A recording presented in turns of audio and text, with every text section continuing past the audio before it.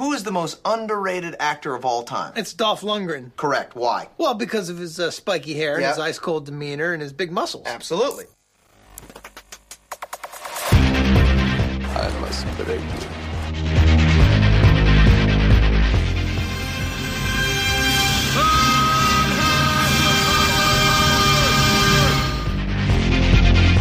The guilty will be punished. My name is Sergeant Andrew Scott.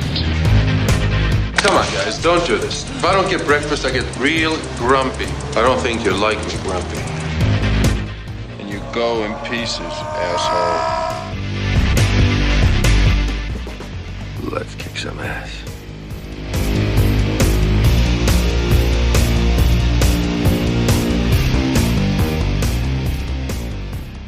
Hello and welcome back to I Must Break This Podcast, the fan podcast looking at the cinematic career of action legend Dolph Lundgren. Today we're looking at the third chapter in the Expendables series, The Expendables 3. In the next continuation of the popular franchise, Sylvester Stallone reunites his crew once again, this time to take down the co-founding member of the Expendables who has gone rogue. Yet in addition to taking on a new villain, Sly must also recruit a new, younger band of members with the high-tech know-how to help them launch their next assault. You know, I'd love to party with you boys.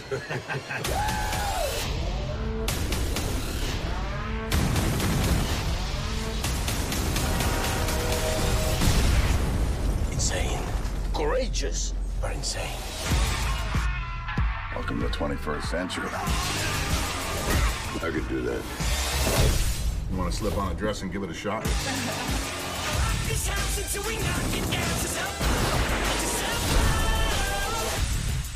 Barney, you should have killed me where you had the chance. You want the kids? Come get them. Let's do what we do.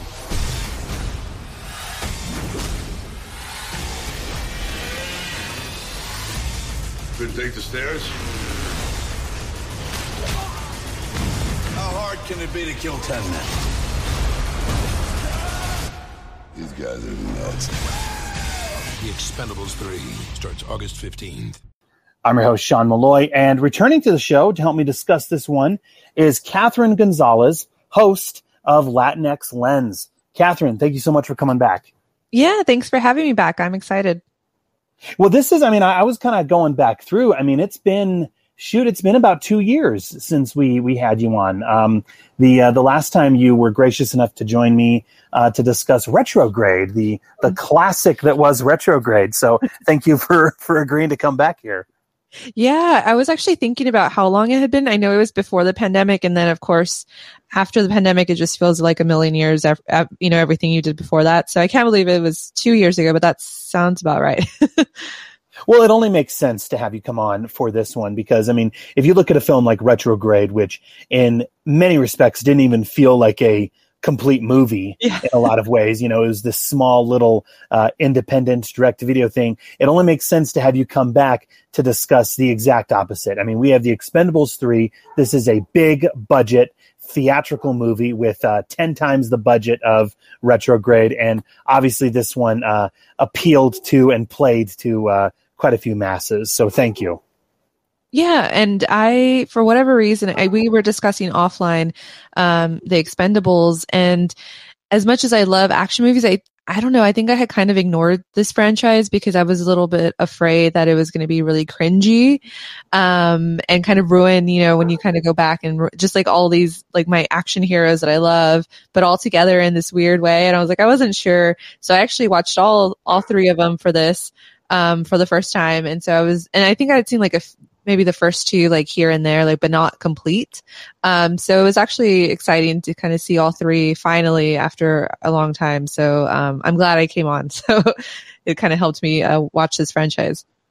Well, yeah, that was going to be my next point. I wanted to give you major props because for the listeners who are tuning in, when I kind of gave you the films, the crop of films that we had, you handpicked The Expendables 3, and I was going to ask you why you picked this particular one, but again, thank you so much for not only agreeing to this one, but putting yourself through a bit of a marathon. I mean, you really only had to watch this one, but no, you went into this and you said, hey, if I'm going to discuss The Expendables 3, then I got to go back and I got to discuss Expendables 1, or excuse me, I got to watch Expendables 1, Expendables 2, so that I'm ready, I'm locked, I'm loaded, and I'm ready to discuss the gem that is part 3, right? Yes. And I think I'm so glad I did, because it gives context to, I mean, especially with, I guess you don't have to watch 1 and 2 after watching 3, but it does give context to sort of, what happens in the third one.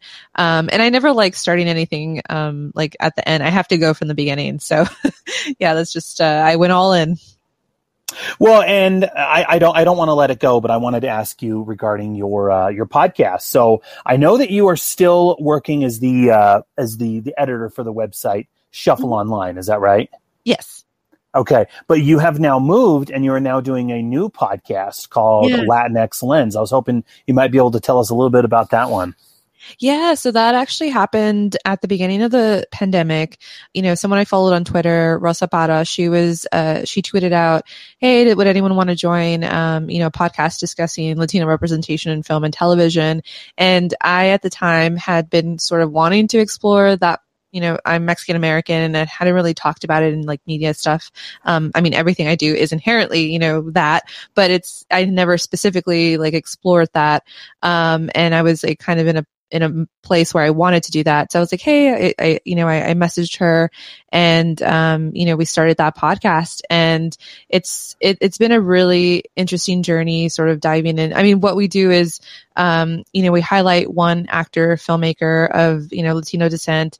But we talk about them through their filmography. So we pick 3 films to discuss, and sort of just, highlight them, because sometimes, they don't get highlighted in the media. And so and we've actually found that, throughout film history, there has been a lot of, Latino representation. It just hasn't really been talked about. Like, I didn't know some of the, people we've discussed and how, accomplished they've been. So that's been really fun. And then, the second part of it is that we do 4 episodes a month. So that's the one. And then the other 3, we discuss, film reviews and TV reviews, and just adding, to like diversity in film criticism and television. So, but it's been really fun. We have, we're on our 43rd episode, a little bit over a year, but yeah, it's been, really fun journey exploring that part, and also just talking about movies and TV consistently on a podcast, which is really fun. I feel like I've learned so much about myself and, talking about movies and TV. So, yeah. And thanks for listening to some of the episodes. I know you mentioned that, so I appreciate that as well. Yeah, no, I listened to the episode in which you guys discussed The Protege.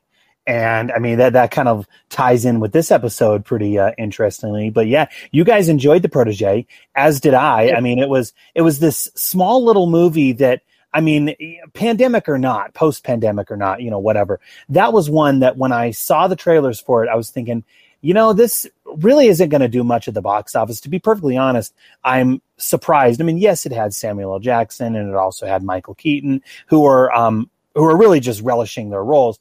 But it was one of those films where I was kind of thinking to myself, man, I'm kind of surprised that this got a theatrical release. I mean, that it just seemed like a smaller scale movie, you could say, that would have gone, direct to video or straight to streaming. But no, that one got a theatrical release. You guys seem to enjoy it, as did I. But I think I kind of clued you into it, and I don't know if you picked up on it or not. But Millennium Films was the distributor and one of the producers on that one. And Millennium Films, they are quite notorious for reusing and recycling their sets. So I don't know if you picked up on the Bulgarian sets that were used for both Expendables 3 and The Protege, but yeah, they're there. Yeah, I did see when you mentioned that, and I kind of went back, when I was watching the franchise, and I was like, oh yeah, I recognize that, or it has kind of the similar vibe. But you know what, I really enjoyed The Protege, and just for one reason is because like the B movie-ish type, I feel like we had been missing that recently for some reason. I know they've probably been out there, but just like that middle line, it's not the greatest thing ever, it's not the worst thing ever. It's just like a fun movie. And that kind of reminds me of those like 90s movies, you know, where you just kind of watch, and I don't know. I think that's why I really enjoyed it. And then I love Maggie Q as like the badass. I was like, why isn't she in more of these action movies? So, yeah, I agree with you. I mean, it really was the, kind of the resurgence, if you will, of the mid-budget action movie, which we really don't see too much anymore. I mean, if you really think about it, all we really see coming out of Hollywood anymore, which is kind of despicable in some ways, if you ask me. But we see the really small independent fare, if you will, or the huge, big budget, you know, $300 million movies coming out of Marvel or whatever. But in the 90s, yeah, you're exactly right. In the 90s, we had those mid-range, mid-budget action pictures that were made for between 25 to 50 or at the very most 60 million. And this was the area where Jean-Claude Van Damme, Steven Seagal, Wesley Snipes, that was the area where they thrived. And so, yeah, no, I agree with you completely. The Protégé, the thing it reminded me of the most was The Long Kiss Goodnight with Gina Davis. Do you remember that one? And Samuel L. Jackson? Yeah, I haven't seen that one yet. I need to add it then to my list. Yeah, HBO Max, pretty amazing. Oh, nice. Well, let's look at this particular film. I mean, I know that when you picked The Expendables 3, I kind of, you know, gave you my opinions at first, which I feel kind of bad. I shouldn't have done that because I hope I didn't color it for you too much. But I think I did tell you, because when you told me that you were going to be going back through and you were actually going to be watching all three of the films, I guess, like I said, I colored your viewpoint in a sense. But hopefully you see what I mean. Do you see how this film is odd in that it became a parody of what the series was intended to be? You know what I mean? If you look at the first Expendables movie, it is for the most part fairly serious, and it's just a straightforward, balls to the wall action movie. And then we get to the third one, they're poking so much fun, not only at themselves, but at the genre, that it's kind of like, okay, guys, what are we doing here at this point? Yeah. Well, I don't know if it's because I had waited so long to see it and I didn't see the whole franchise when it came out. So I don't know if this is the reason why I have a different view on it, but seeing them all together, you know, I know the 1 and 2 is more about the original team, and they have, you know, their mission and more of the clear cut bad guy. And then in the third one, yeah, it's a kind of a revamp because they have to go and do that montage of finding new people, which we can talk about because I have opinions on that. But oh yes, biggest problem with the movie. I'm sorry, I have so many opinions and theories on that our conversation may get completely derailed with that story angle. Sorry, but. Yeah, but like in the beginning, it was fine. Like I was like, okay, cool. I really liked the Wesley Snipes breakout. It seemed like it was going in the right direction. And then I guess it did get a little skewed. But in terms of them making fun of themselves and those references, I mean, they were in the first and second one, even a little, at some points, a little bit cringier because they really like, you know, are using their personal background in both film and off screen, in the, you know, and playing to the audiences who know that, in both movies. And then in the third one, they do that with like Wesley Snipes and, you know, Mel Gibson, and Arnold's back and says like basically like those lines again. And Harrison Ford and that sort of thing.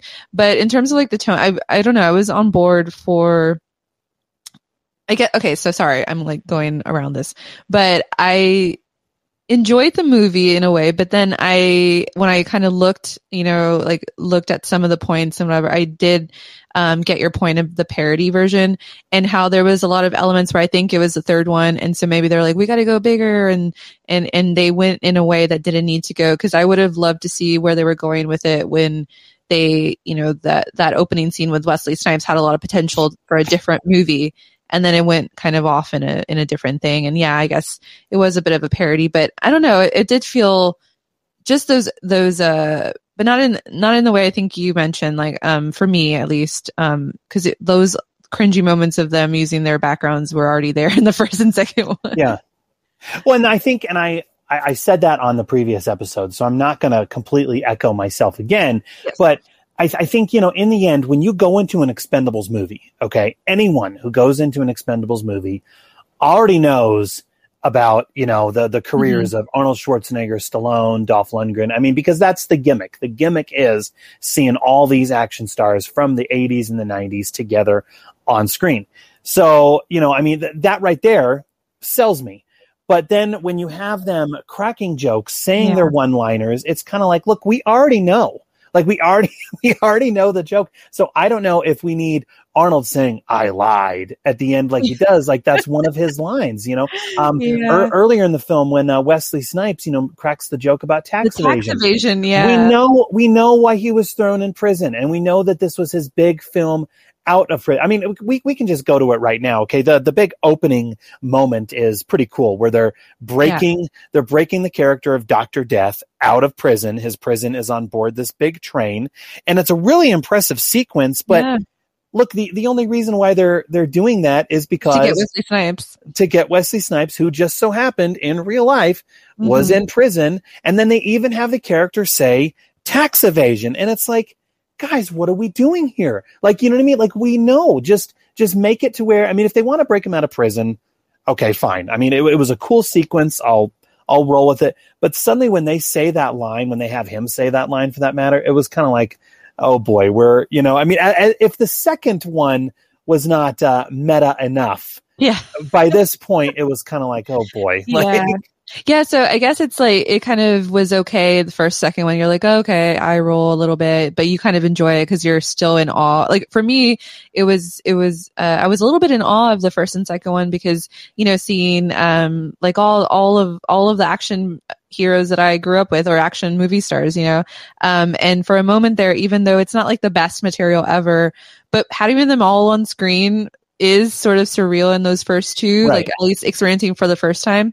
And then in the third one, it did, I guess maybe it's that thing where by the third film in any franchise, it is hard to kind of, I don't know, it's a balance because you've already seen two movies. So what are you going to bring to it? What's new?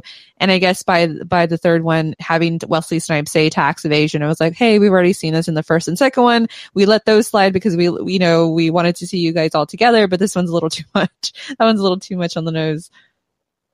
Well, let's say, let's look at the genesis for the film, if you will. I mean, okay, look, they did this with the second one, so it only makes sense, okay? As with all sequels, the idea is to go bigger than the previous film. And so we saw this with Expendables 2. They added a few more action stars to the mix, okay? We had Chuck Norris, we had Jean-Claude Van Damme, you know what I mean? So that was cool. This one, they just added tons of new cast members to where that becomes a problem. Yeah, exactly. So, okay, so if we look at the new additions to the film, here it's almost to a fault, I will say. Okay, Mel Gibson. I mean, I'll just say right now, actually, regardless of how you feel about Mel Gibson in real life or in his personal life, Mel Gibson is probably next to Antonio Banderas. I will say these were two welcome additions to the film, and Mel Gibson, when he is on screen as the villain and he has those moments with Sylvester Stallone, he does an amazing job. So when I heard that Mel Gibson was going to be cast in this film and he was going to be playing the bad guy, again, I didn't bat an eye. I didn't skip a beat. I knew, okay, this is going to be pretty cool. And then if we run down the list of all the other cast members, we have Antonio Banderas, like I said, Wesley Snipes, obviously we talked about him, Harrison Ford are all added to the mix here, which, I mean, okay, if you look at these actors in their resumes, their dossiers, if you will, okay, adding all of these guys makes complete sense, okay, because, okay, Wesley Snipes, Mel Gibson, Harrison Ford, even Antonio Banderas to an extent, these are all old school action stars, okay, and that right there, okay, is what the series has been promoting since the first film, is we're taking these over-the-hill action stars from the 80s and the 90s and putting them together. Here's the problem with this, Catherine, and I've seen this film now, this is about my fifth or sixth time seeing it, and I feel like this time it pissed me off even more than it did the first time. The problem with this here, they bring in these young additions to the film that are not old school. First of all, they're not action stars, okay? And they're bringing them in. I mean, and it makes sense why they're bringing them in. They're bringing them in to appeal to a younger audience. Okay. So they're bringing in this new blood to kind of bring in a younger audience. But okay, here's my, and I'm kind of going in circles here. I'm sorry, but here's my issue with this. Okay. Number one, they picked stars who are extremely bland. I mean, we'll just talk about them here in a minute, but they're very, very bland. But my other issue with this, Catherine, is why mess with the blueprint that is already working? I think that's my big thing. Okay. They have a formula here and they mess with it by bringing in these young, bland, pretty faces. They're pretty faces. I'll give them that.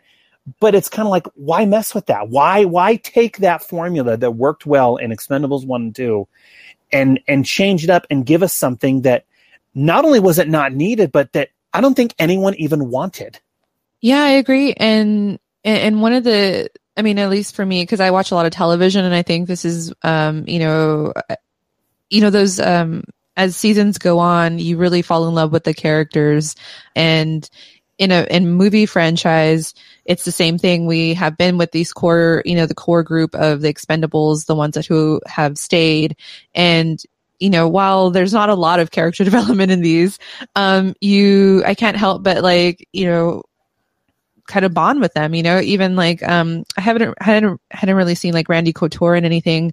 But I loved what he did in this, and he kind of has the arc, and then Dolph Lundgren as well. Like I love that in the first one, he was sort of, because of his, substance abuse problems. And then like, he kind of comes back to the crew. Like that's such a good storyline in the first one. And then like, how they like just build a bigger bond with that. And then of course, Jason Statham and Stallone's chemistry together is weirdly fun, although sometimes awkward, but I kind of love it. It's like a weird bromance. You demented old bastard.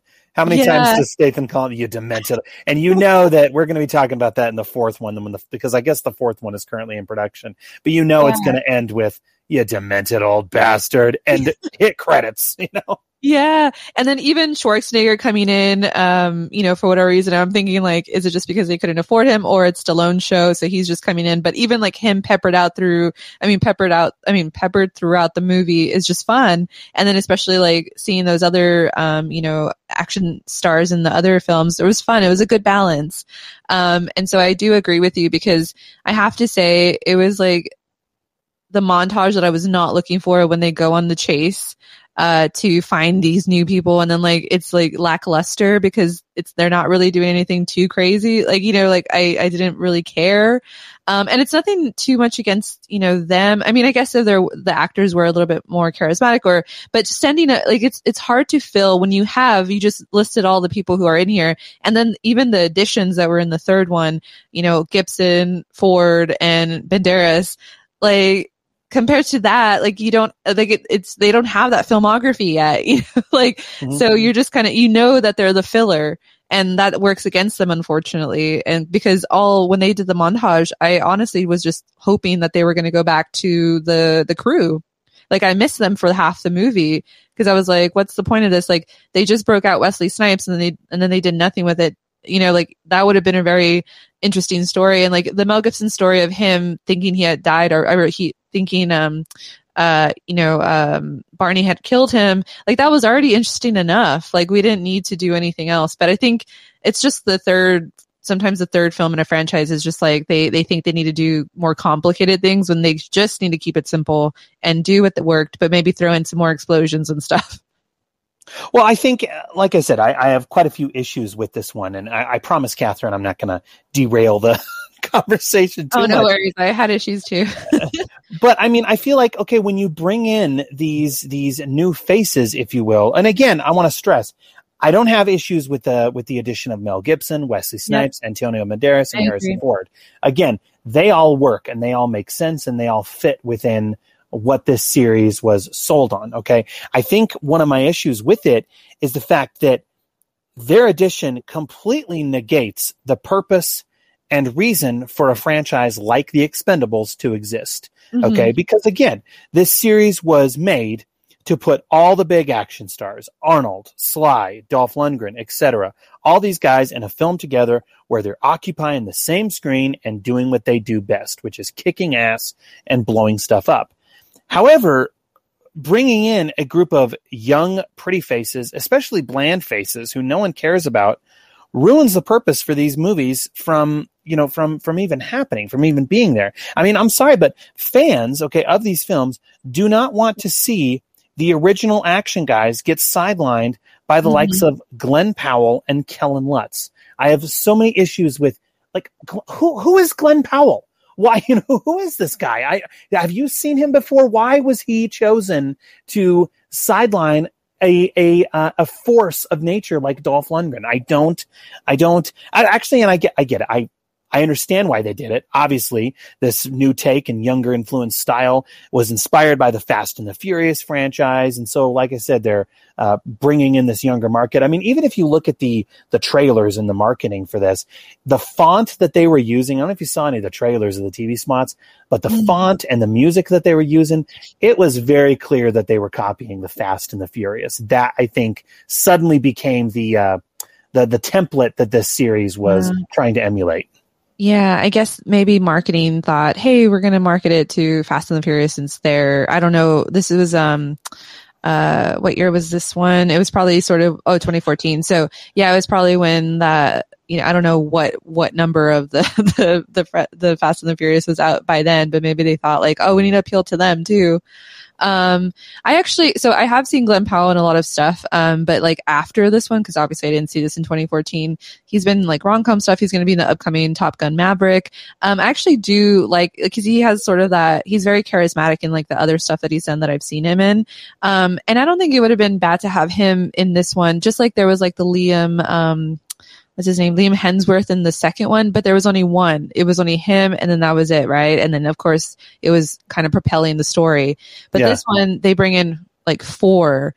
So it's like you want to go out in the suspension of disbelief, like, we have to care about 4 new people that, obviously we just care about the old action heroes. And so that's what really goes against them is like, if there had been just Glenn Powell or Kellen Lutz or, what are the other ones? I think it could have subsided, like it could have slid because of course they needed to fill Terry Crews's, position because he got shot. So that would have made sense. But yeah, it was just, and then what they gave them to work with, like when they capture Mel Gibson's character, and sorry, I hate doing by actors' names, but I can't remember all their character names because I've only seen it once. But, when they were like supposed to be, the greatest, like the hacker or whatever, and then like they didn't check him for GPS, like his watch thing. And that's what makes me more mad than them, being additional, like they're supposed to be the new blood and greatest thing. And then like, yeah, it just felt sort of like it was always going to come back to the old, like, the old crew having to come and save them. And I think that's where it's just like those additions also mixed in with the poor storyline, just didn't make any sense. And that's what makes me mad of like, they didn't need to be there. Or if they were going to be there, at least make it like it was like with the Liam Hemsworth character in the second one, because, and then Barney for the whole time, like he got rid of his crew because he didn't want them to die, whatever. He cares about them. This one, he keeps saying, it's just a mission. I don't care about y'all. And then, of course he's going to have to go back on his word because he cares and he has a moral compass. But then like, he just spent the first like 30 minutes, treating them like, I don't know, whatever. And then we have to believe that he cares about them now. And so that's the story points that hurt more, than, the actual like additions. But I will say that Ronda Rousey, for me did not work at all. The acting, that's, pretty awkward. So yeah, I wasn't a fan of her. I mean, Victor Ortiz's Mars was fine. And, even Kellen Lutz was, okay. And Glenn Powell for me, but yeah, it just, didn't need to be that whole storyline, so it just worked against them from the beginning. Well, yeah, I mean, and like I said, we'll be going back to them here in a minute, but I wanted to just establish there's 3 things about this film that we before we really pick apart the story and the characters as we have been doing. I want to throw it out there. This film was directed by Patrick Hughes, who is an Australian director. I don't know if you've seen it or not, but one of his first films, actually, it might have been his first film, actually. He did a movie called Red Hill that is really, really good. Actually, you should check it out. It's a Western, but set in the Australian outback. Really, really cool. So when I heard that he was tapped to be directing this one, I had seen Red Hill already, so I knew that this was going to be in fairly good hands. It was also announced fairly early on that this one was going to have a PG-13 rating, which, you know, for me personally, I mean, they kind of toyed with that with Expendables 1 and 2. When they announced it with this one, I was kind of like, I didn't really care, to be perfectly honest, because, I mean, if you look at Expendables 1 and 2, all you need to do is take out the digital blood, and those movies are basically PG-13 anyway. So, I mean, the blood shots are, you know, not they're digital anyway. So, yeah. But the other big thing about this one is, look, we've been talking about how it is inferior to the previous two, and is probably, compared to the other ones, it's, you know, not as good. It also performed the worst at the box office. Now, you could say it's because of these story beats that we're talking about, but I think the biggest thing against it was the fact that, I'm sure you were aware of this as well, but it was leaked online maybe about a week or two before it actually hit the theaters. And so the fact that it was pirated and available on YouTube and whatnot hurt this film immensely. Yeah, and also 2014 was a really amazing year of film, like Mad Max Fury Road and a few others. Oh, John Wick. And I don't know what the release was, like if it was before or after that, those two. But yeah, 2014 was like a crazy good year for film. Like, so that must have also been a little bit, you know, depending where it came out, I bet hurt it a little bit. Well, and you know, we talked about Wesley Snipes, so let's just dive into the film and, you know, break down the story. So yeah, the film opens with that really cool prison breakout sequence, we'll say, on board the train, and this introduces us to the character of Dr. Death, played by Wesley Snipes. So again, the film is being extremely meta, not just with his prison breakout, if you will, but they also make him an expert with knives, which is very clearly a reference to his role as Blade. I mean, come on, it's so on the nose. And of course, this puts him at odds and rivalry with Jason Statham, because Jason Statham is the resident expert with knives. So, oh boy, sadly, they don't really do much with that until, it's kind of the beginning of the movie. We see a little bit of that rivalry, and then again at the end, but they do nothing with that. Yeah, that was a little bit too on the nose for me. But, you know, I was like, you know, that's kind of the playful spirit of how, or, you know, of like the 1 and 2, they did those sort of, you know, odes to their previous, obviously their careers.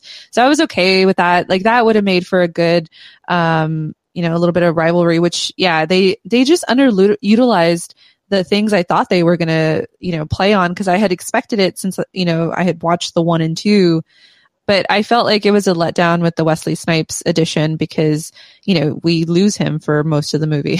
So it was just like, okay, what was the point of that?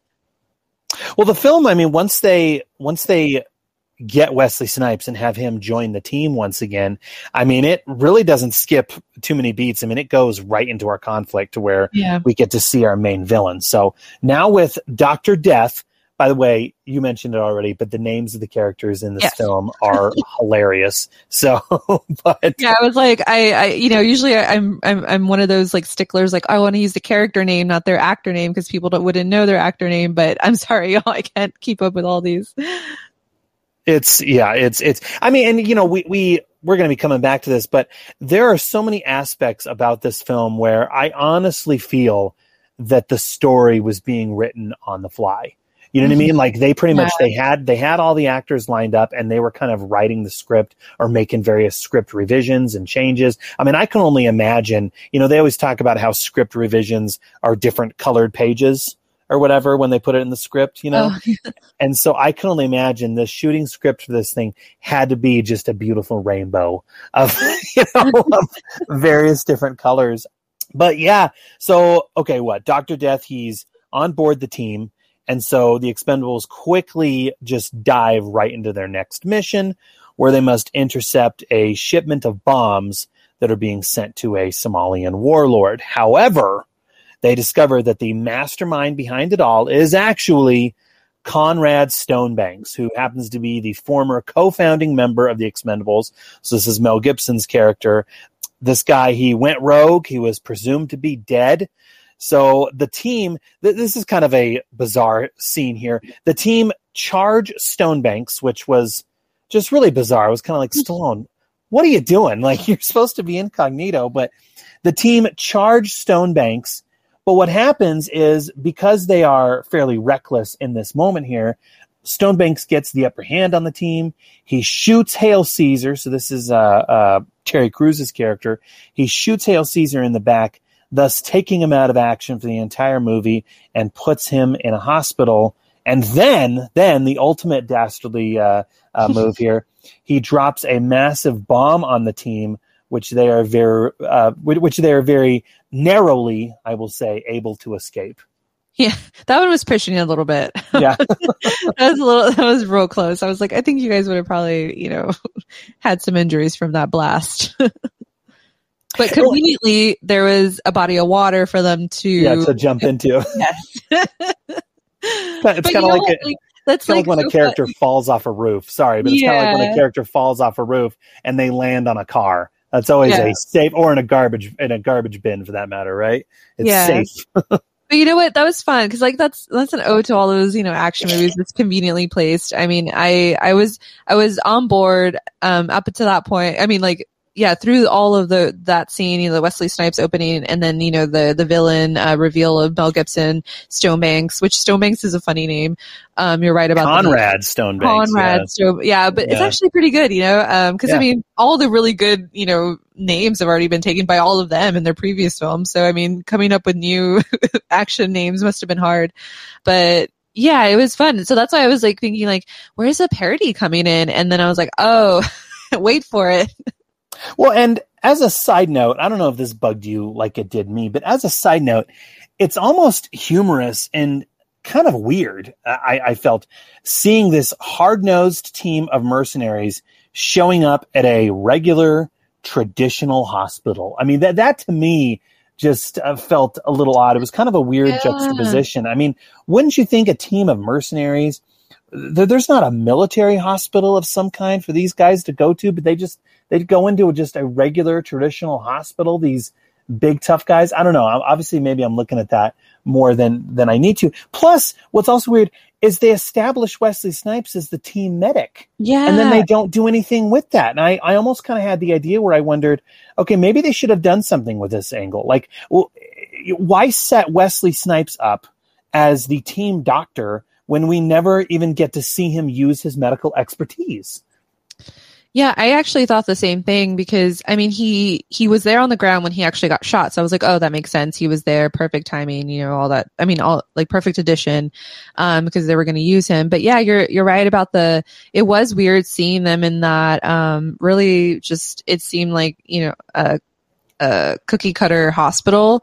And it would have made more sense for them to be somewhere else, like underground, and then Wesley Snipes attending to Terry Crews's character. And then, we just sort of go off oh, he's critical condition, but he's going to make it sort of thing, and we don't really need to go back to that. But it shouldn't have been in a hospital. You're right. It was a little bit off, which, I guess it kind of sets the tone for the rest of the movie. But we missed out on what could have been a really cool deleted scene of Sylvester Stallone sitting in the waiting room, okay, and he's sitting next to this one guy, and he asks this dude, hey, who are you waiting for? And he says, oh, my brother was painting a house, and he, fell off, and he broke his leg. What are you in for? And Stallone says, oh, a team of my mercenary crew was shot in the back by a former teammate of mine, and then we were narrowly able to escape a giant bomb, just, I mean, yeah, it's so weird. Yeah, it doesn't make any sense in this regard. Cause why, Dr. Death, but you're not gonna, I don't know. And the other issue with not just this film, but with the series for that matter, instead of giving the film stakes, which let's be fair, the series has never really had any stakes at all. Okay. They do the same thing once again here where Terry Crews's character isn't killed. I mean, I'll just say right now, they should have just killed his character. That would have given some real stakes, but the series has never had any. They could have done that with Jet Li's character in the previous one. They didn't do it. Okay. So Terry Crews's character, he's not killed, but mortally wounded. And I guess the story goes that Terry Crews had filming obligations with the show Brooklyn Nine-Nine, yet he didn't want to be counted out of this one, so he begged Sylvester Stallone to keep him in the movie. So I know it's interesting because, and I said this on the Expendables 2 episode, but if you look at a film like Rocky IV, where Sylvester Stallone had no problems whatsoever, or even Rocky III for that matter, with these two films where he had no problem killing off Mickey, his trainer, and Apollo Creed. These are integral members to the franchise, but by those characters dying, what does that do? That gave the series and those films real stakes. Having Terry Crews just laid up in a hospital, and then when we see him just at the very end of the movie, completely healed and drinking and hanging out, it's kind of like, okay, we're in fantasy land here. You know what I mean? I actually thought, because I somehow have survived, survived not experiencing any spoilers from this series. I'm actually pretty good about avoiding spoilers in general, even on social media. But so when he got shot, I was like, oh, okay, he might die, and I was like, yeah, that would make sense. And then he didn't. Yeah. And it was, I'm all about stakes because especially in the action series, action, genre, because if we, what's the point, unless it's going to be really good, like the bromance or, like the in between stuff where we don't even care about the overall mission. But in these like formulaic movies, especially from 1 and 2, like there needs to be sort of that villain, thing, and they had a good villain here set up with Stonebanks, but yeah, I kind of was hoping that the Terry Crews' character would have also died, because that would have actually, because like Liam Hemsworth's character in the second one, they barely knew him. Yeah, he felt bad because he was a young kid, but like there was no real emotional tie there. So even his death wasn't that, like I don't know, the characters are pretending like it is, but it's, as an audience, you don't really feel that.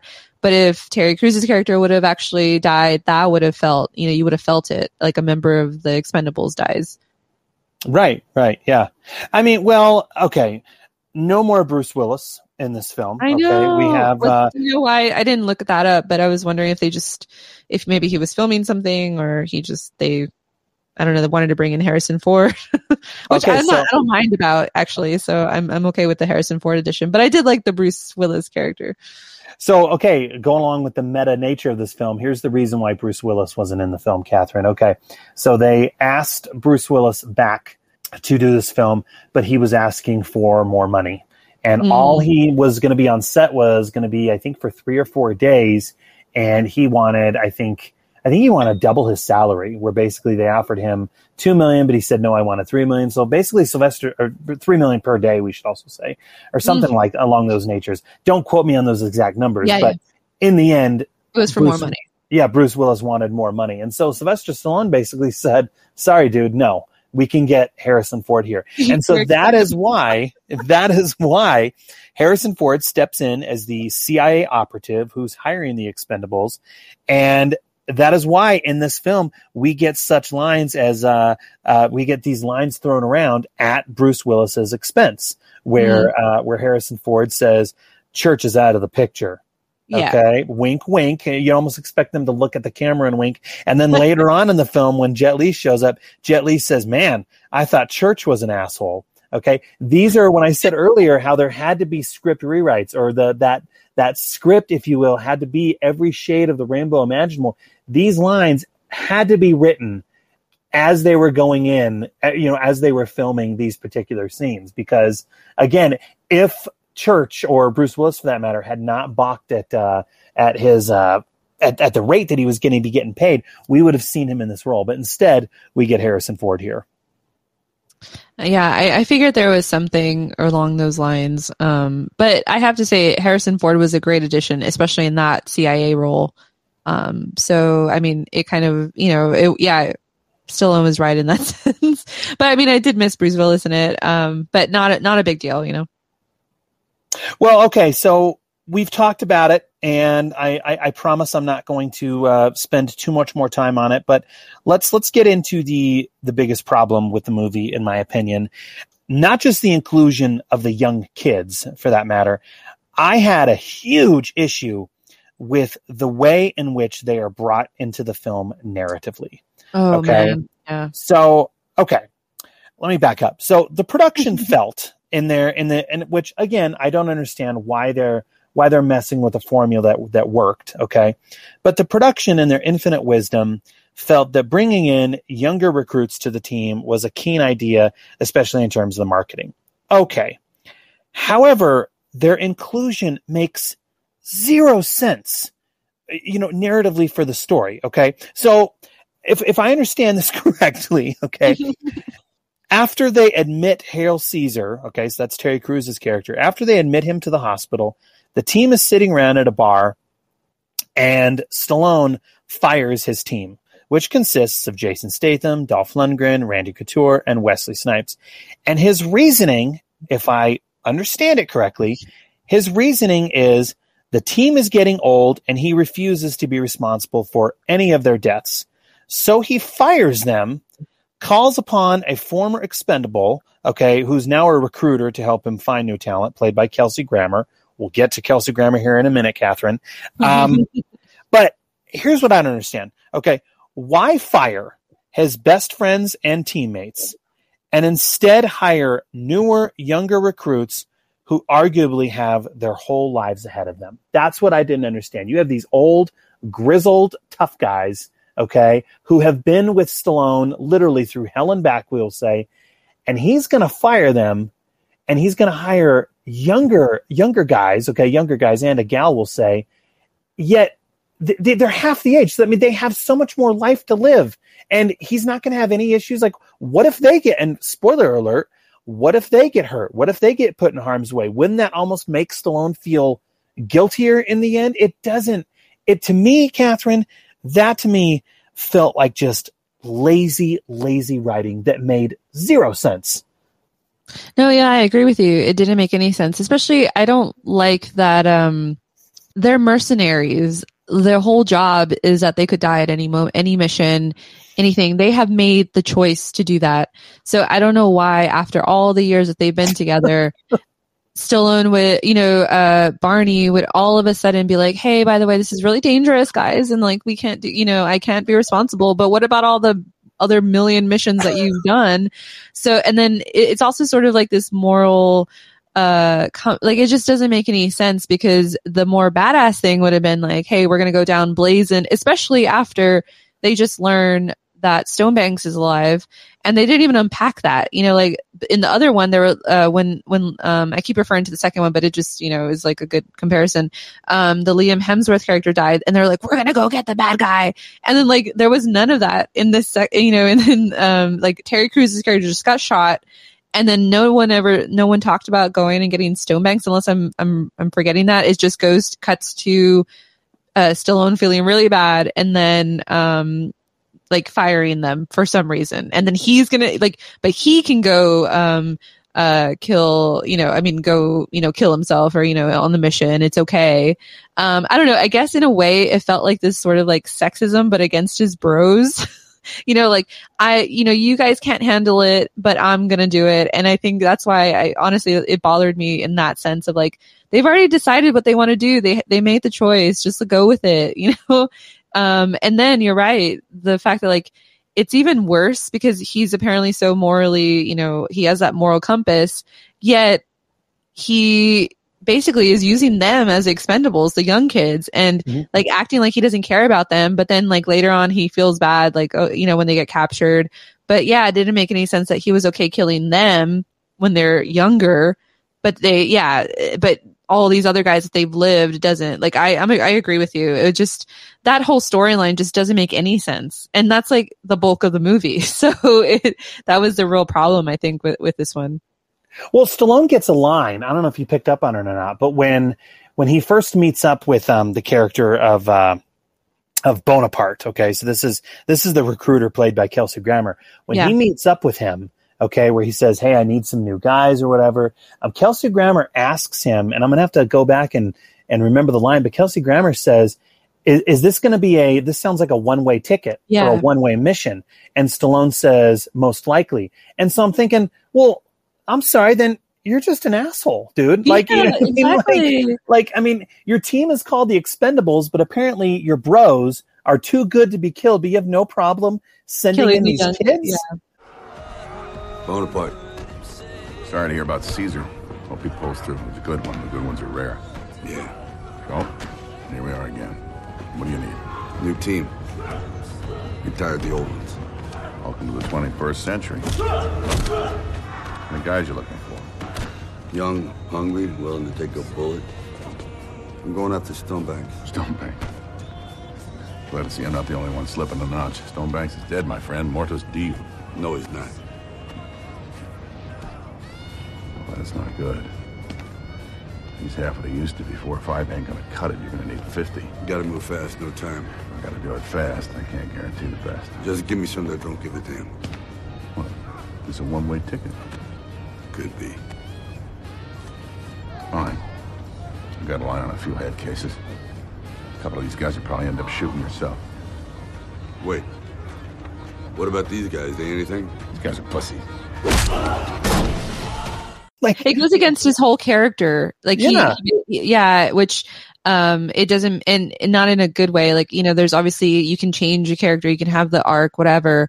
But this one does not make any sense because you're basically doing the exact thing that you just told the audience that, you know, like you don't want to kill your friends, but then it's not about the actual killing. It's like, you know, you're just, I don't know. Yeah. It kind of puts his character, what's that word? Like, it just doesn't make any sense.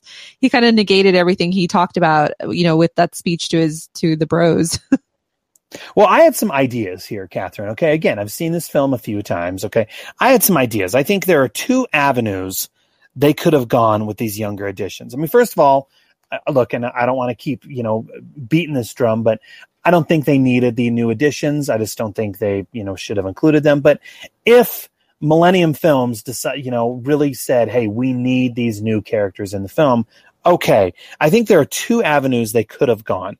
One, I think, is, hey, make them members of Mel Gibson's team, especially considering, I mean, if you think about it, in Expendables 1, the villains all had that right-hand man, if you will. Okay, so in Expendables 1, you had Eric Roberts, who had Stone Cold Steve Austin at his side. Yeah, Expendables 2, Expendables 2, you had Jean-Claude Van Damme, who had Scott Adkins at his side. Mm-hmm. Here, Mel Gibson doesn't have anyone. He has basically an army of faceless, nameless characters. Mm-hmm. Okay, it's like a video game goon. Like, you know, like just there's nobody. Which at the beginning, I know we already talked about the beginning, but that villain that they like, you know, initially go to felt like a video game character. I just like had to put that down. So it like is going through some of that. It honestly, a lot of these parts just reminded me of like the video game, like, I don't know. But yeah, Mel Gibson didn't have any. I think towards the end, he turns to someone and says, hey, go get him. And it's just like, you don't even know, like that guy had never been introduced. He didn't even have a line. Like it just, and, you know, Mel Gibson, like you said, whether, you know, in this movie, however you feel about it outside, like he does play his character very well. It was a good villain, you know, sort of thing, but he had nothing, like nobody, like he did need to have that second counterpart because then it just felt kind of weird. Like he, of course, was going to lose in the end, you know, like he talked about stakes. We knew he didn't have anybody else besides himself and it just was like a ploy. So they could have brought in maybe one of those like younger characters, especially with him. Like he was the one that said, he tells Stallone, like, you never wanted to go and do these other things. And it would have made more sense for Stonebanks to get the younger blood because he wouldn't have cared. You know, he was the one sort of doing more of like the change and willing to change in a sense, you know, because he wanted to make money. So he would have probably brought in whoever he thought was, you know, the best, but he didn't have anybody, which didn't make sense. Well, I think if the young additions were working for Mel Gibson and they made them all bad guys, then you could add a really cool little dichotomy there where you could have had old versus young.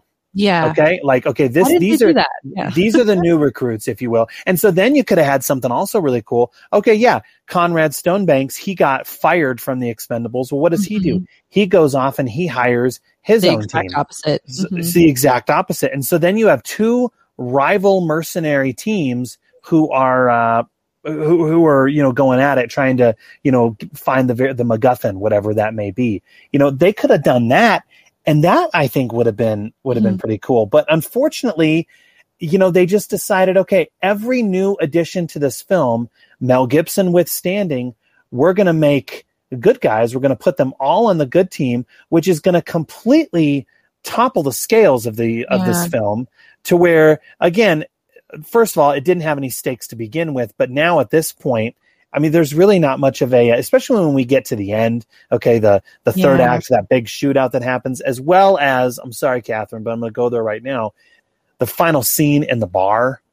There's just way too many characters here all of a sudden to where it was, it makes sense that this was the final outing for this series for a while, we will say. Yeah, you're right. And also, I don't know, it just...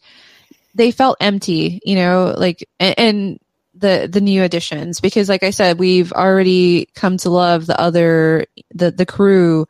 And then like you want us to, in 20 minutes, to get accustomed to these when you know, like, and the thing is, we know as an audience that it's going to have to come back to the old crew again.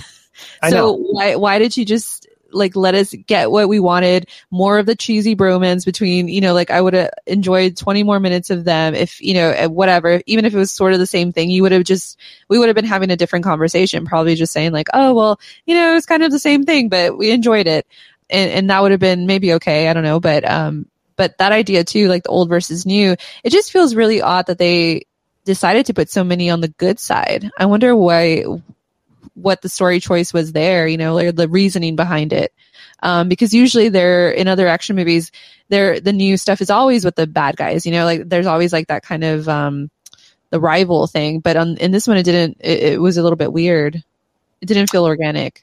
No, not at all. Which is, I mean, interesting. I find it hard to believe that many of these actors, when they jumped on board, demanded to play the good guy here. Because, I mean, there's an interesting, you know, just visually, there's an interesting image here in the film where how major villains in previous Sly films are now fighting alongside Sylvester Stallone. So we have Dolph Lundgren, who was the villain in Rocky IV. We have Wesley Snipes, who was the villain in Demolition Man. And then Antonio Banderas, who's the villain in Assassins. And I'm thinking to myself, I'm watching this, and look, I love Wesley Snipes in the film. I love Antonio Banderas in the film. Why couldn't they have been... I think I would have loved it personally. Why couldn't they have been right-hand guys to Mel Gibson? Okay, where you know what I mean? I think that would have been really kind of cool. And these are actors who have proven that they can play villains, and they can play villains quite well. Make them the bad guys here. Yeah, I mean, my favorite, I mean, as you know, I didn't watch the franchise before, but I really loved Jean-Claude Van Damme as villain, you know, yes. Like a play on villain. Like that was just amazing, you know? And so, yeah, you're right. Like another baddie, like another one of those guys, like, although I will say I did like Antonio Banderas' character in this one, but again, there was so much good, and like that part that his character kind of gets like, it just becomes like a shtick, and it's like, I don't know, but he was trying really hard, and like I did like his character in this, but yeah, he would have been a really good side character, or you know, at least like co-partner or whatever with Mel Gibson, and even Wesley Snipes. Obviously, he's done a lot in that regard too. So you're right about that. But yeah, it just, I don't know what they were trying to do, and maybe it's something like you mentioned with like, I don't know if it's maybe getting, when you get older with age, you don't want to, you know, maybe like, I don't know, the story choices, because you said in, you know, Rocky, he made those choices. In this one, he didn't make those choices. It just feels like it's kind of like, I don't know if it's like an audience thing. They don't want to like kill people off, or they don't want to do too much of that thing, but or it's like, let's not do all of it in this one because there could be more. And maybe, you know, in the previous decades, another sequel is never guaranteed, you know, and in this world, in the, you know, 2000s, it sort of is, regardless of how it does in some ways. So do you think it was like that too? Like maybe staying a little bit too safe to hold that off for other sequels?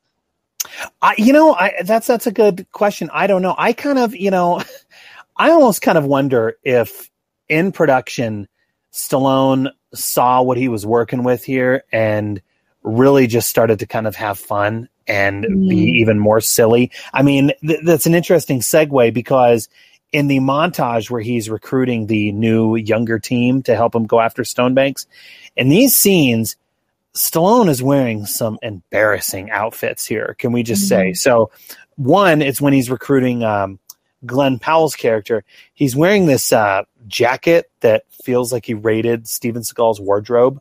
Okay. I don't know if you picked up on that or not. And then when he and Kelsey outfits. Well, and then when he and Kelsey Grammer go into a nightclub to recruit Ronda Rousey, he's wearing this, leather fedora type hat.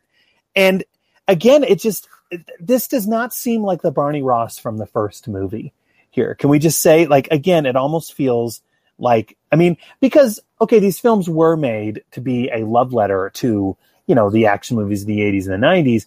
But when you see these moments here, it's kind of like, is he parodying those films as well that put food on his plate all those years? I mean, is that what we're doing here? Is that the direction in which this film was going? Obviously, I think that's what it's doing. Yeah, I guess so, because, I don't know. It did feel for a third, usually even if the story is bad in a third film in the franchise or a trilogy,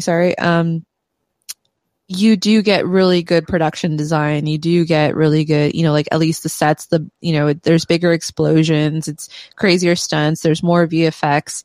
But I have to say for this one, like the sets, even when they're doing those montage where we go and find the new recruits, it did feel, like they got less money than they did in the previous ones. Because I have to say the first two were really well made. And even this one, there's like some nice shots. I didn't think it comes from the director. I don't know. I didn't see the previous work. I have seen the Hitman series, the Hitman's, I think he directed both of the Hitman's Wife's Bodyguard. Yeah. And there was some of those like nice framing in here, but mixed in there was like really kind of cheap looking sets and like you said, the wardrobe. So like I don't know, like did they get less money on this one for the budget, or did it go to all those actors' salaries maybe? But it did feel oddly like this would have been more of like the first film, when like, oh, what are we going to do with the Expendables? And like, based on what we like the production design and stuff like that. It was a little bit surprising to see this in a third film. I expected maybe the storyline to not be as good, but the other parts, usually given that the budget's always bigger, was a little bit surprising. Well, and can we just say real quick, okay, looking at the young additions, okay, the young recruits, if we will. So Victor Ortiz, his big audition moment is pretty much just firing a huge gun, which begs the question, couldn't anyone else have done that? Like, why? Yeah, they weren't very convincing. But I did actually, of all the recruits, I think like Victor Ortiz would fit the mold in this sense. But yeah, they didn't give him anything, or, his character didn't have anything to do. Like, oh, he shot a gun, cool. And then he was like doing a little bit of boxing, which, he's a boxer in real life, which was like an ode to his thing. But yeah, none of them, to be honest, like none of the montage scene, like it was just lackluster. Cause I love a good montage, a good action montage. Like those were some of the best, but this one was just, there was nothing, they weren't giving us anything. It was like so basic. Well, you already mentioned it as well, but, Antonio Banderas plays a character named Galgo.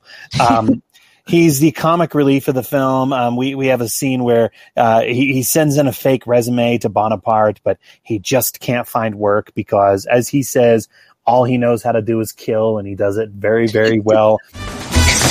Felipe Silva, meet Barney Ross. Galgo, you sent me another fake resume. Mr. Ross, I can do what you need, whatever you need. I am healthier than I look, stronger than I look, faster than I look, actually faster than you were born in 1984. Of course not, but I feel like I was born in 84. Do not waste your time. Barney, relieve him. Mr. Ross, please. It's like I have discovered the fountain of youth. I mean, not the fountain of youth. Ponce de Leon discovered that one. You know, by the way, another great Spaniard like myself. No, you know, Mr. Ross, age is just a state of mind. You know, you're only old when you surrender, when you give up, and I haven't. Not yet. Tiago, this shit has got to stop. This is the third time this month. Seriously, move on! This guy's story. Actually, I feel a little sorry for him. His last team dropped him. Back in the day, you couldn't catch him. Very fast. Maybe even faster than you. No way. Oh, maybe. But what am I gonna say? It's a young man's game.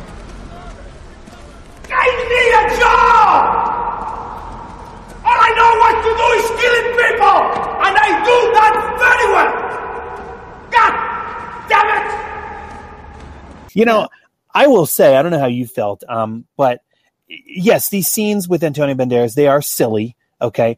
But he is a welcome presence in this film. And you can tell that Antonio, he is giving it his all. He's having a blast. And next to Mel Gibson, I would say he's the best thing about this film. He is absolutely hilarious in every scene he's in.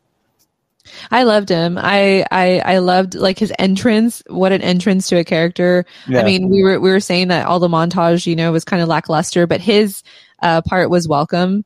Because it was just so funny for him to really just want to be on this team, and he wants to die. Like he wants, like he says it later in the film, like, you know, a one-way ticket is better than no ticket, you know, or no way. And yeah, I love that. See, like if they had gone away from the other storylines, we could have had him come in this way, and he talks about his team later on. And like sort of a more serious moment than his like joking with Stallone. So there was like moments in the film where I felt like it could have been, if they had just changed a few of the story beats, it would have been really good, you know, or at least for a third film, you know, maybe not the best, but it could have been, you know? So, yeah, it was just surprising. And they had all these, the older guys I do appreciate in the franchise is that they're giving it their all and they're having fun. You can tell they're having fun. But yeah, it kind of fell apart in this one a little bit. So we have Sly and the new recruits. They're suiting up for their next mission. This time they've been assigned by Harrison Ford's drummer character to take out Stonebanks once again. How Harrison Ford's drummer character always seems to have this intel and this knowledge of where Stonebanks is, you know, it always kind of cracks me up. It's like, well, if you know where he is, then why can't he just send in the entire armed forces to go in and, you know, nuke him, if you will? I don't know. But well, I guess that one is because they have to do the dirty work and CIA can't have it on the books. You're right. So I will give them that storyline. You're right. Well, it's okay. So they're to sabotage a new weapons deal that he is brokering, and they are successful. They do capture Stonebanks, and I mentioned it earlier, but yeah, I'm going to play it here in a minute, actually. But we get a great scene between Sylvester Stallone and Mel Gibson in the back of the van. And Mel Gibson, again, regardless how you feel about him, I know that there are some there's two camps, I guess. People really, really love him or despise him, but you cannot deny the monologue he gives here is amazing. And it is very clear in this moment here, okay, that he has so much more acting talent than not just anyone in the van, but anyone on screen in this scene. It is amazing. Hey, you said we were taking him out. Oh, good morning.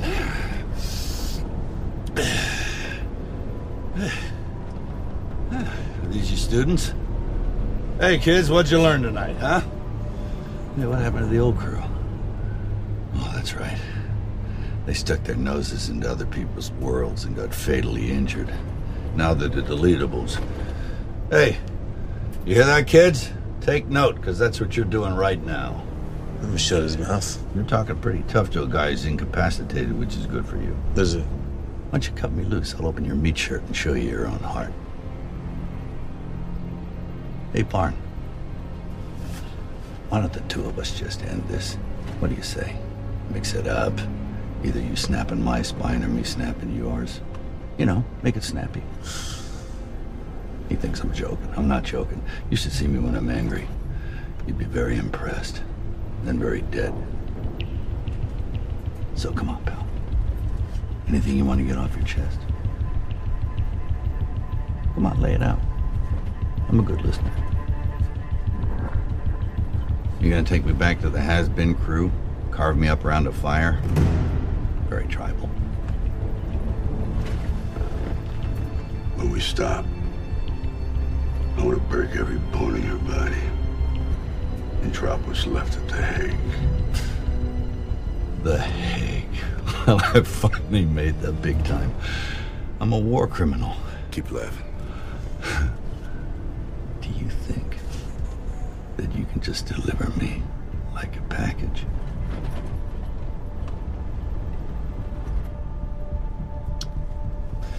We were close once. See, we started this whole Expendables thing together. See, look, I got the markers. A bit faded, but we had a falling out. You went dark. It's a dark business, Barney. Don't pretend you're not in it. The baddest survived. Those are the rules. I didn't make them up. You see, Barney here was content to work for the small-end money as an employee. And being boss is more lucrative, but that's a concept that somehow eluded you. Plus, you got that pesky moral conscience. God, that stuff gets in the way. He thinks he's the good guy. Keep talking while you can. Sure, you got a conscience, and that makes you weak. Success, real success, is being willing to do the things that other people are not. Not everyone's as sick as you. Oh, but you are. Did you kill anyone today, Barn? Blow any shit up? How about you, kids? Kill anyone? Before you all start grabbing bricks to stone me at The Hague, you might want to check your own hands for blood.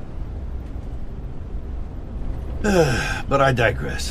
Where was I? Yes, business is booming, right? A chopper here, a missile there, guns, whatever. When suddenly, a competitor, if you can call Uncle Sam a competitor, hires my own team, Barney and the whole gang, to whack me. Things got ugly real fast and a lot of people got dead. 3 former brothers in arms. You shut your mouth. 3 Expendables, our brothers, men we ate with, fought with, bled with, dead. He puts 3 slugs into my chest, thank God for body armor, even I thought I was dead. And then he boogies out with the casualty, all dead, because you couldn't stay out of my business. Shut your mouth! Barney! Go on, do it! Go on! What he wants.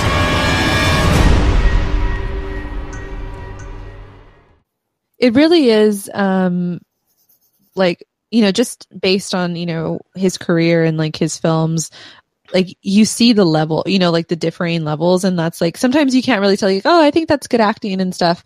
But then you see it, especially in this film, like Mel Gibson was more like, he never really did I know he did the Lethal Weapon series and he's done like action-y, like old Mad Max and stuff like that. But none of like what the, you know, what you know, the other ones have done more, you know, he's done more of like drama and stuff like that. So you can tell like, oh, they were just as big as him, you know, if not bigger, like in terms of like popularity and like the movie star status, but you see the difference in like the acting capability. But yeah, I don't know. But I mean, Stallone got his Oscar, right? So I don't know. Or did he get nominated? I think he got nominated for an Oscar, but I don't know. That was a big upset. Yeah, he was nominated. Everyone thought that he was going to win for Creed, and then he lost to the guy from Bridge of Spies. So sadly. he also has his acting. I mean, everyone in here is like, they do what they do well. But yeah, you're right. In terms of Mel Gibson has that, you know, the acting chops just a little bit more. But in terms of like, they cast him well in this, you know, because you need that villain, you need that bad guy who's going to have that charismatic stuff to have, you know, to kind of battle. Because when they always when they have a villain that's not as up to par, it just is, it's always so bland, you know, and like when you see that in other movies. So I think one thing the Expendables has done, it always has like kind of that good counterpart, but it's like how, you know, in this one, the in-between stuff wasn't working. Yeah. Well, okay. So, Stonebanks has an army in his pocket, and he had a tracking device on him as well. So he's able to turn the tables on the Expendables. Stallone is able to escape, which is really kind of interesting. He's able to escape. He just pretty much ditches his team. Okay. Which I shouldn't say he ditches his team, but he doesn't, he is able to escape, I guess we will say, a little easier than the other ones. And Mel Gibson kidnaps the Young Guns, which then forces Sly to go back in and rescue them once again. Okay, so he once again gets intel as to where they're being held hostage, and so Sylvester Stallone has to go in. We haven't even called him, I feel bad, but we haven't called him Barney Ross, but that's his character's name in all these films. So Barney Ross has to go in. It's a suicide mission. He's fully aware, and we also saw this. This was in the trailers, right? Where, so it's not that big of a surprise. The young guys get kidnapped, and so Stallone is going to have his, he's going to have to recruit the old guys once again to come back and help him. There's many things here with this scene, with these moments here that I wanted to break down. The one that I will get to right now is, okay, Conrad Stonebanks is holding the young recruits, we will say. He's holding them hostage in a fictional country called Asmenistan. Okay, so I have some issues with this. The series is set in the series is filmed, all of the Millennium Flots for that matter, they're all in Bulgaria. So I don't understand why they just couldn't have made it Bulgaria, but they create this fictional country called Asmenistan. And here's what I found really, really bonkers, is that it's amazing to me how Sylvester Stallone's character, Barney Ross, he not only has enough jet fuel to get him there, but he also has the knowledge for how to get there. And, Catherine, I don't know if you noticed this, but apparently to get from the U.S. to Asmenistan, that's just, a mere 2-hour flight. Huh? All right. Man, he must have had that real good technology. Or I didn't know the Expendables jet did the warp speed. Asmenistan, where obviously I'm assuming it's a European country, but yes, that's where everything, and obviously it's a war-torn country because Sly, he just does not give a crap about blowing and leveling up that entire area, does he? But he really, really cared about saving his team from from dying in old age.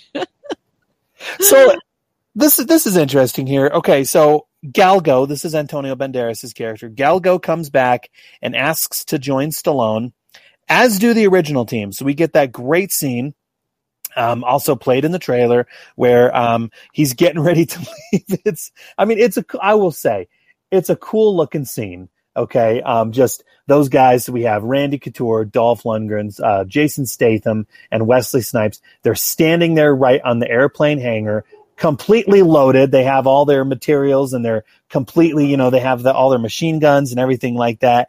They're ready to go to help Stallone, which kind of cracks me up. It's kind of like, look, this guy fired you. I don't know why you're so.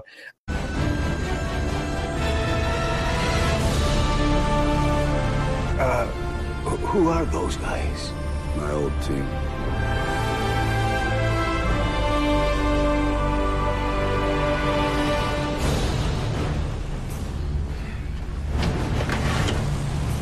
What the hell are you doing here?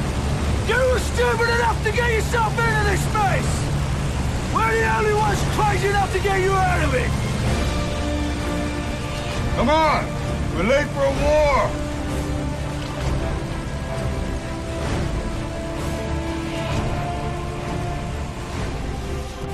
Galgo, you might want to get out of that sea. Christmas is coming. But it's June. Galgo, get the hell out. Yes, sir. Wait, hat, gloves. Wow. I'm curious. What? Since when did suicide become your hobby? I got a will. I'm probably the only friend you've got. I got lots of friends. You walk into a room, people jump on the tables. I missed you, Christmas. I miss you too, you demented bastard. You could have left it demented. Which I guess promotes the moral of the story, Catherine, which is what your true friends are always there for you, right? Is that what they're saying here? Is that what they're doing? Yeah, but I mean, he could have avoided all of this and just had them in the beginning.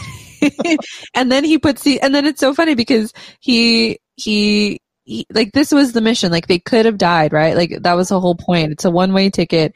Why does he care about these, these kids or these new kids? Because that was like the contract they signed, right? About like, you're probably not going to come back. And then all of a sudden he cares about that now, even though that's what he basically sent them there to go do. It's just, yeah, I just can't get over that line. But we go with it because we just need honestly, at that point I was just like, yay, we're going to get them back. So I was excited to kind of see the crew back, in the film. And then also when Antonio Banderas' character, Galgo gets in and he does like that little dance thing. That was funny. And then he gets kicked out. He's in the front cockpit there with Sly, right? And then and then Stallone pretty much tells him, yeah, that seat right there is for someone who's higher up than you. So I need you to get in the back. Yeah. Which is so funny because, Antonio Banderas has that he has that, he's very charismatic, and to make him sort of like this kind of goofy character is like, just shows like his acting chops as well, like kind of, just being this like funny character. I don't know. I bet he had so much fun doing it. So the final act of the film takes place, like we said, in the fictional country of Asmenistan. Sorry, I'm just going to let all the listeners know that this is not a country that exists. So please, vaccinated or not, do not book your flights to Asmenistan. And even if it did exist, as we see, Stallone just did not give a shit about leveling the entire place. So Barney Ross and the team, they do free the young recruits, and then they have to work together. So this I had to kind of laugh at. So apparently... Okay. Okay. So Mel Gibson is watching all of the action unfold. And apparently in Mel Gibson's, in his whole dastardly plan was he knew, because even Stallone says this, he knew that they were going to be at odds and they were going to fight and argue. So apparently Mel Gibson is just relishing in this. He's loving watching the young recruits and the old guys go at it, to where Stallone finally has to play the peacemaker. He finally has to play, father to everyone and say, look, this is exactly what he wants. We need to work together in order to get out of this. So yeah, that part was just silly, because it was like, wouldn't Mel Gibson as a bad guy, as his character, like he could have just like sent a missile into there and just be done with it. That didn't make any sense to me. It was just like, that's the movie part of like, oh, we just got to keep this going. And then he knew their plan. And then like, wouldn't you again send like relay that to your team? And like, he would have, like, it didn't make any sense. And it looked silly, on like seeing it as an audience member, seeing Mel Gibson, see them talk about this pep talk that's supposed to be like, the turning point. And it just felt weird. It was awkward to see it as like as an audience member, because I was just like, what is going on? Like, so again, you mentioned stakes, no stakes if you know that the bad guy is just watching them. Yeah. He even says the line. I mean, he even says the line, what was it? How hard can it be to kill 12 men? Now, first of all, 12 men, that's way too many. I mean, we talked about this earlier, but that's way too many good guys to keep track of. But he says, how hard can it be to kill 12 men? And it's like, Mel, you have an entire army at your disposal. Ostensibly, it really shouldn't be that hard. Yes. Yeah. Drop a giant bomb on them. Isn't he an arms dealer? Yes. He has all the weapons. So, okay, even Arnold Schwarzenegger and Jet Li join the fight in these final moments here. And Jet Li, who's now inexplicably working for Arnold's character, Trench. So we haven't said it, but yeah, Schwarzenegger plays he's the Barney Ross, but for another Expendables team, right? And so, Jet Li, who's now working for him. We're supposed to laugh at the fact that Jet Li jumped ship there. But yeah. But I know that like off screen, because I kind of looked like, oh, why wouldn't they include Jet Li? But it's because he was going through some health issues off screen, I think, right? That's probably why he didn't come back. Well, and I'm gonna throw out there another idea. And I know that this wouldn't have happened, but I'm gonna throw out there this idea. What if Arnold Schwarzenegger was the bad guy? And he, again, kind of going along with what we said earlier, but he has this rival mercenary team who is at odds with Stallone. Okay. And then we have all these guys on that team as well. That could have been kind of cool. Yeah. Well, I kept thinking throughout the whole series when he would pop up, oh, he's the bad guy, and he never was. So I was like, I kind of appreciated that, because that was like, would have been the more obvious one. But in the third film, it would have been kind of a cool reveal to think like, oh, well, you fool us once, twice. And then we were thinking like, oh, Schwarzenegger, is a good guy, Trench. But then we realized like, no, yeah, that would have been actually really like a really good one. And then maybe him, like Schwarzenegger and Gibson together, that would have been a combo. Like, he would have had the mercenary team. They would have been kind of like that collab combo sort of thing. Yeah. Oh, what could have been? I know. Maybe the fourth one will remedy all of this. You never know. I'll give it, I'm going to watch it anyways now that I'm invested. So. Well, I will say, I do like the final one-on-one fight that, Sylvester Stallone gets to have with Mel Gibson. I mean, similar to the final fight in Expendables 2 between Stallone and Van Damme, I do think it goes way too short, but it is really well choreographed. I mean, I just think the location that they've chosen where these two guys are thrashing around in water that's kind of going up to their, what is it, to about their ankles, if you will, or whatever. That looks really, really cool. And you can tell in this final fight scene, Mel Gibson is having fun. And I really like, every punch. Because when you're watching this, my friend Brenton said this on the previous episode when we were discussing Expendables 2. But when you're watching this, okay, yes, it is Sylvester Stallone versus Mel Gibson. But you can almost look at it as, okay, this is Rocky versus Martin Riggs here, right? And I really love, I don't know if you picked up on this, but I love how every punch that Mel Gibson throws, he has a grunt with it, just to kind of show how evil he is. And obviously we know that Stallone is going to win this fight, but while it is a bit too short, it is pretty cool to see.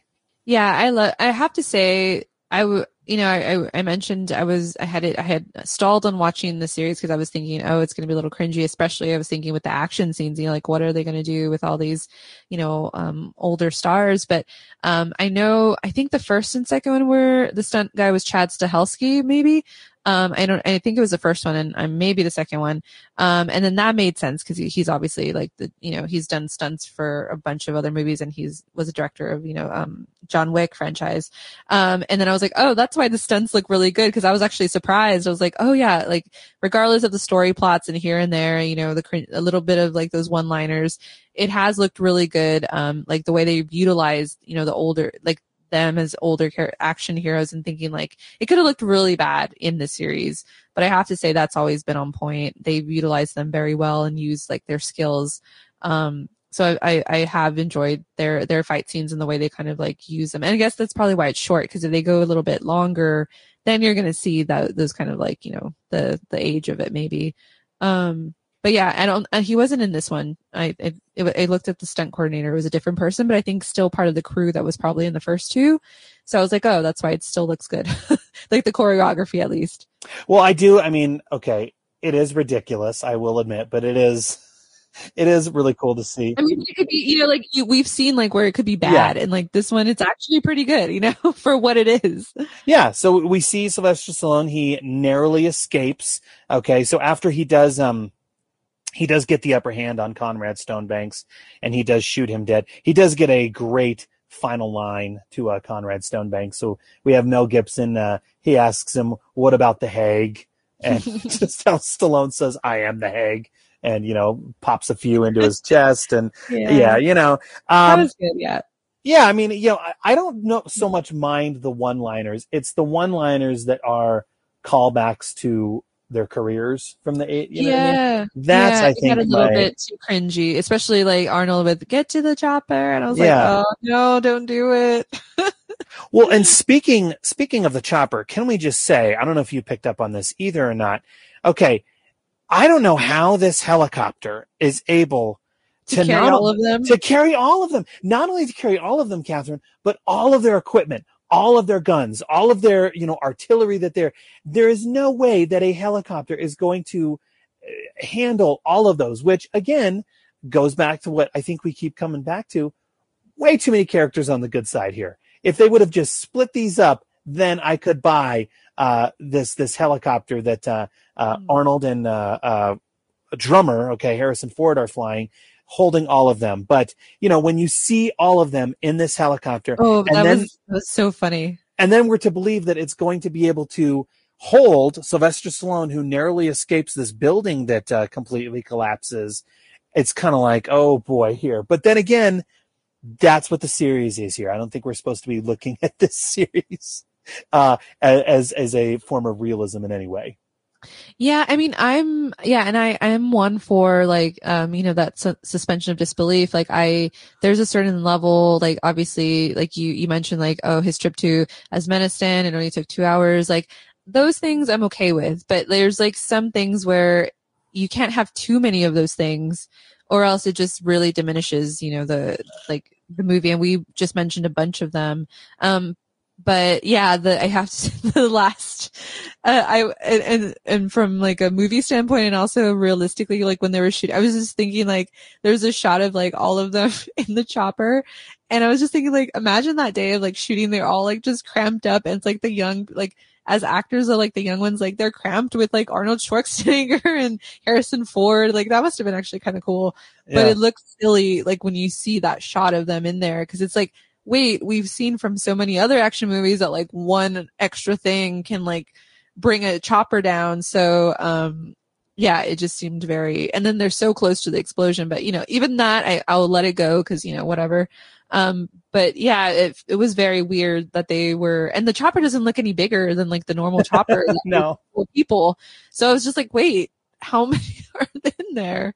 Yeah, that was a little silly. I wish like some of them would have been out already, like in a different area. Maybe there was only like, they were only trying to, like the core group was trying to get Stallone. And that would have been okay. And like the other ones would have escaped somehow like differently or whatever. Well, the film ends with the entire team at a bar, acting jovial and hanging out. Terry Crews is back alive and well. Okay. I do think it is interesting.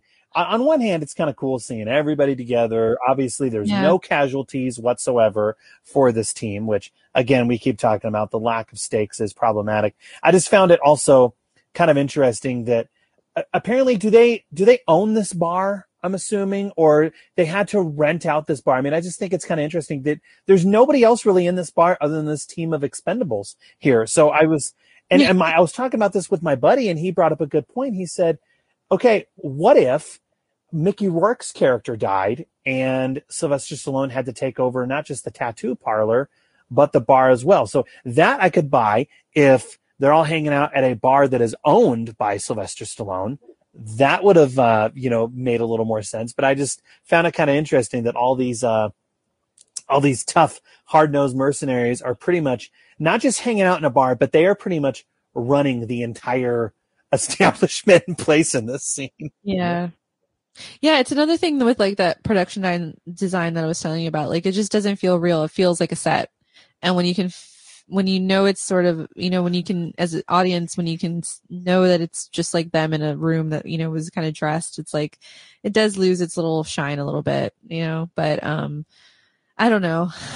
But overall, I think the third film, though, I don't know, like, even though we mentioned a lot of the these story points, it is fun when you watch them all together, because I watched it all together.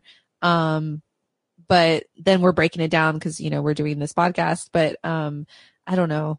I'm sure you're going to ask me like what I thought overall, but I got ahead of myself.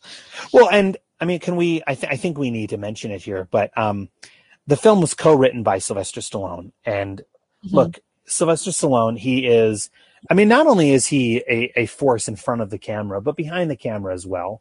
Okay. I mean, he's directed dozens of films. He's written, seems like just about half of his entire filmography. But I will say right now, he doesn't know how to write comedy, because the scenes that are meant to be funny just don't come off as funny. I think there were some people who were laughing at the scene between, Arnold Schwarzenegger and Schwarzenegger and Jet Li as they're kind of hugging and acting all silly. I don't know about you, but I really didn't find it funny. And then when the young crew steps up and starts singing karaoke to Old Man, I was like, I actually had to forward that a little bit, because I was like, it's too cringy. embarrassing. This was what, that's what I thought. I was worried about those moments in the series, and that's why I avoided these films. And then it happened at that, I didn't even want to see that. I was like, no, don't do it. Well, I mean, it's kind of like stand-up comedy. I always felt like, look, I love stand-up comedy, but I cringe and I despise watching films that are about stand-up comedy, because what you're getting here, what you're seeing on film, is someone pretending to do a stand-up routine and pretending to be funny, and then you're seeing essentially actors or extras on set who are also pretending to laugh at the scene, and it doesn't work. I feel the same thing about dance scenes in movies where you see people in dance clubs or whatever, and it's the same thing here. What we are seeing is a bunch of actors doing karaoke. It's embarrassing, and the song they pick, Old Man, get it? Because Stallone and Schwarzenegger and everybody are old men. Again, it's way too on the nose to where when I bought my ticket, I knew what I was getting into. I don't need my nose rubbed into it, you know? Yeah. And also the bar scene too, like, you know, especially with the young ones, like that they didn't really do anything. Like they had to get saved. So they weren't really like super badass, you know, like it just feels really weird. At the end with all of them, like, hey, like we're a crew now, but it's like, oh, you didn't really do anything. Yeah, and they're all, we have the tattoo now, and it's like, well, I don't know if you really earned it. Yeah, yeah. It was very, it was like, I think, you know, you mentioned like maybe he can't write comedy because it just feels awkward. Like even, you know, there's like the line, but I mean, the towing the line between him and Christmas, like Barney and Christmas, but it sort of works, you know, because like Statham has just so much charisma against, you know, Stallone and both of them that I'm like, okay, you sold it on me, and that's their bromance. But when you have a lot of that in other areas of the movie, it's too much. It's too much awkwardness and cringiness. Well, okay, so the moment has come. I mean, I know we've laughed at a lot of the aspects of this particular film. I will say I did still have fun with it. I think compared to many of the other films that Stallone has done and Dolph Lundgren has done. And sadly, we haven't really talked about a heck of a lot about I know. Dolph. Well, he wasn't really in He's this one. sidelined by the younger ones, unfortunately. But yeah, which, I mean, how do you sideline, you know, Dolph Lundgren? So, like, you know, it's hard to admit, like, they did, I don't know. I was actually really bummed because I was like, wait, I was writing my notes and getting, you know, I was like, as I was watching this movie, I was like, I literally don't have anything on Dolph Lundgren except I just wanted more of him. Because he grew on me as his character. At the beginning, I didn't really, you know, the first one was a little cringy, but then he kind of redeemed himself. And then the second one was fun. I liked his, you know, he was sort of like the Antonio Banderas comic relief character in the series, and they kind of like sidelined him in this one. Or they did, actually. So how about your recommend? Okay. Would you, overall, critiques aside, if you will, and I know, I mean, again, I appreciate you watching the other films. I don't think anyone else has done that much prep work before, so I really do appreciate it. But how does this one rank for you? Would you give this one as a recommend, not just as a Dolph Lundgren film, but we'll say as an action film in general? I know that you're a huge fan of all of these guys from their glory days. How does this one rank for you? What do you have to say? I mean, it is the third one, I think, if I had to rank them, just because of the story beats. Like, I will follow a far-fetched storyline, but this, you know, all the beats that we talked about, you know, it didn't make that much sense. But overall, like, the new additions, the Gibson, the Harrison Ford character, you know, some of the shots too, we didn't talk about the directing and stuff, but I did like some of those choices. It felt more, I don't know, a little bit artsy, like in some of those like up close shots, with like Stallone, and there was like the Antonio Banderas where he like puts his hands on his hip and like it's framed very nicely. So I appreciated that. It sort of brought a little bit something new, but overall, like, I'm guessing if you watch, I guess I'm going to recommend it in this way. If you watch the first two and you enjoyed them, I would recommend this one. But if you're not an action person, if you're, if you know, if you're not a fan of the 80s, 90s, action movies, you probably won't like this one.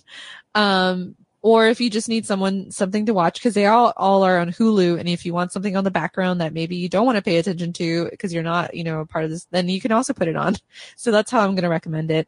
But I did have a good time. You know, there was good moments in this film, but those story beats, I mean, if they had just changed a few things or some of the main things, it could have been really good, you know, because I think sometimes it irks me when, you know, action kind of gets dumbed down, because I think that's what it needs to be. And I feel like there's some really good action movies out there that are solid in the story and everything else. And it can be a genre that is just as good as like drama and everything else, you know, when